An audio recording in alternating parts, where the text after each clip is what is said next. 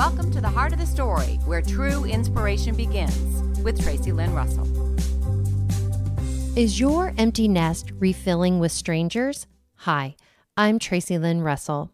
One special holiday night, Tara was informed that her adult daughter's boyfriend, John, would be coming for dinner. Uncertain of this young man's faith, Tara was not so sure if she wanted John as a permanent part of their family future. But right before dinner, Tara could sense that God wanted her to welcome this young man into her home as a welcomed guest instead of shutting him out and making him feel like a stranger. So quickly, she gathered all her family members to the door and told them, "Let's make a tunnel for John." They all held up their hands as he opened the door and started cheering for him as he ran underneath their arms.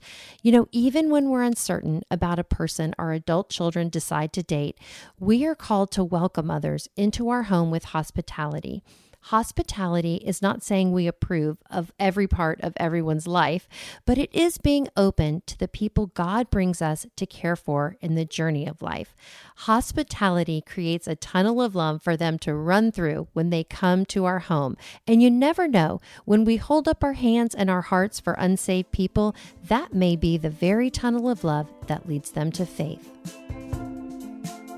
Do you have your own story to tell? Log on to Tracey's coaching website at traceylynrussell.com.